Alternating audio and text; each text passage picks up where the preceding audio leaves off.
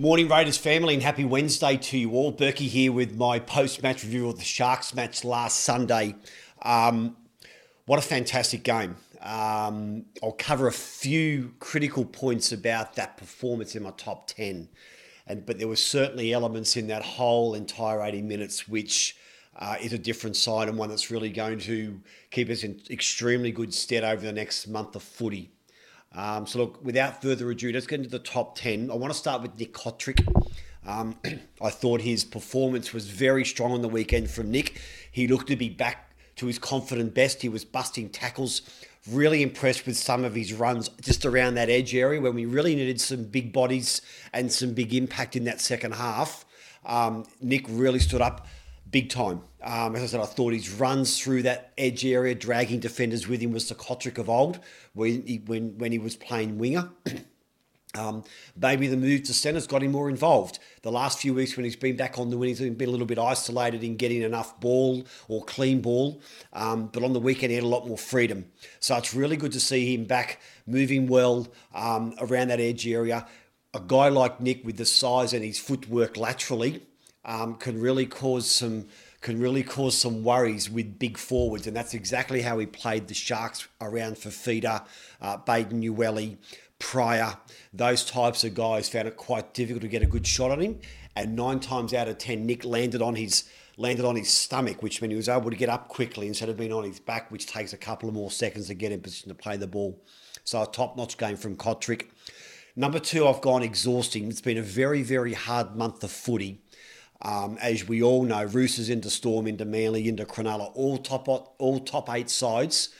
We split it 50-50, but only a 4-point loss to the Roosters, only a 4-point loss to Manly, a 4-point win over Melbourne, and a 1-point win over the Sharks. So it's really been tough up here.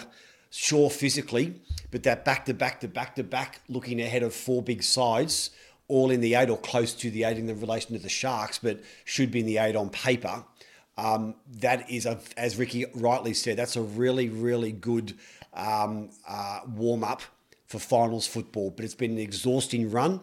I won't cover too much on my top 10 for this week, but I'm very glad that Ricky's decided to rest some players this week to give them a recharge more mentally. Sure, a few niggles here and there, but the mental fresh up now is absolutely critical. And number 3, the Steely Resolve.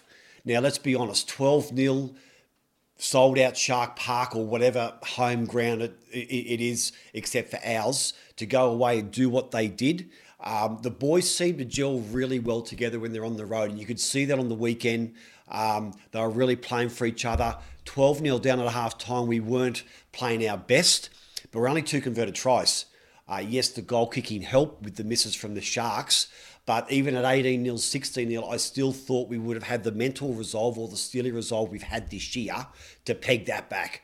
Previous couple of years, 2017, 2018, I would have been very worried even at 12-0 with the way that we were playing. But this year, even at 12-0, I wasn't worried that we had the players, the communication and the belief to get the job done. But it's been an exhausting 4 weeks. I've refreshed now at home. We're home this week. Then we lead into the major semi next week, whether it's Sydney or in Melbourne. But we've got some good time now to spend at our own base refreshing.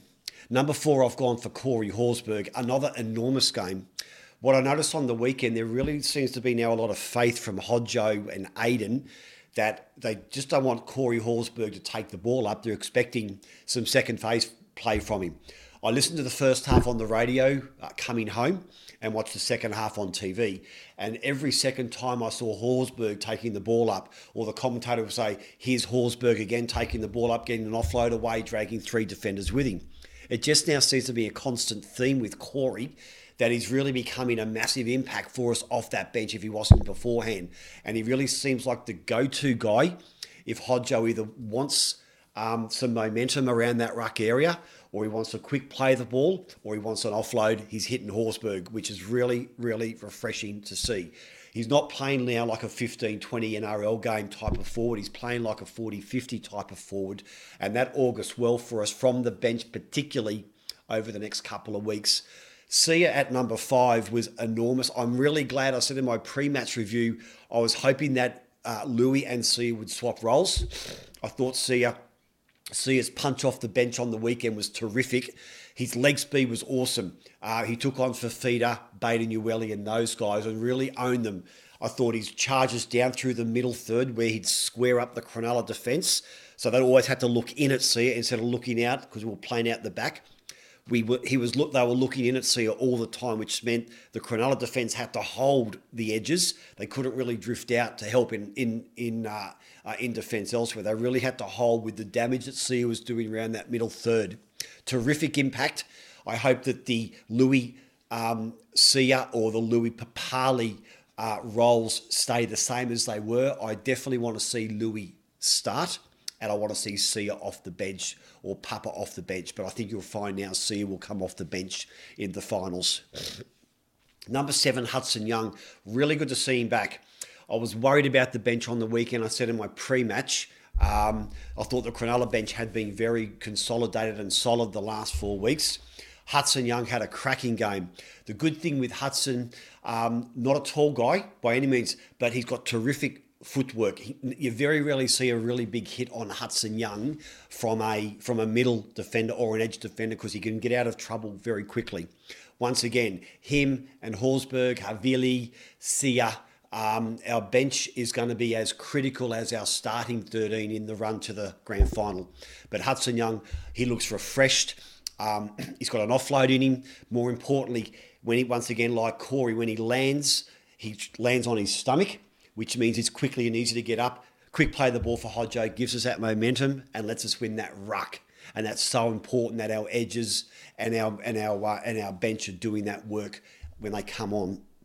Number 8, I've gone for patience. Once again, we are heading into some big games and patience is going to win these semi-finals. Hail Mary type of plays don't cut it. You've got to be patient. As I said earlier, 12-0 down, we didn't move away from our processes and systems in the second half. We played to our strengths, which is most important, and we became patient. 12-0 to 12-6 to 12-all. Psychologically, we've got our nose in front, back to level, then behind, then back to level. But we were patient. We made sure we set up the field positions correctly, even though the 3 field goals at Aiden kick were on the wrong side for a left footer. They're on the, if you're looking straight ahead at the camera, we'll set up on the left-hand side of the post where the way a left footer kicks, we should have been set up on the right-hand side of the post with the curve. But be that as it may, no big deal. We still got the chocolates. But the most important thing I found was just our patience to get the job done.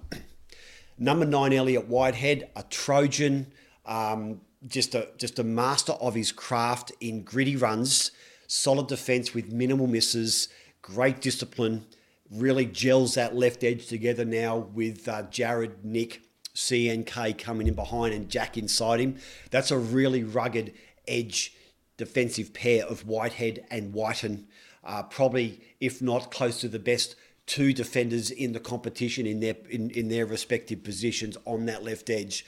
You very rarely see anyone getting their nose through those 2 and getting an offload away. They usually try and hit Jared or Bailey a little bit wider. But Whitehead just really is a real fantastic type of glue that just really consolidates that left edge. Another massive game on the weekend from Elliott. He looks fit. He looks healthy. And I think he's a real weapon for us coming into the next 4 weeks, particularly with his grit and his will to win and his mongrel. So kudos to him the way he's played the entire year. And number 10, guys, I've gone for one game at a time now. If you think that Ricky's just looking to the Warriors game this weekend, that old chestnut of only looking at one game at a time is over. Guarantee Ricky's trawling videos of the Roosters if we play them, or the Storm, but more likely the Roosters game plan right now as we speak. So I don't think this week in Ricky's mind, having rested the players, which I'll cover in my top 10 on Friday or Saturday, he's really now looking forward to the weekend after. Combinations, little 1%ers that we can improve against the Roosters or the Storm. And I think the one game at a time mentality this weekend is totally a smokescreen. He's not really looking to this weekend in any way, shape or form other than a solid performance and no injuries. They're the big 2 things he's certainly looking at. So Raiders fan, that's it for this week for my post-match review of the Sharks game. As always, a terrific performance. Excuse my dog in the background. She's going to eat me in a second. But Raiders, look, until next time, my preview of the Warriors game Friday or Saturday. And as always, guys, this is Berkey, Bleed Green, out.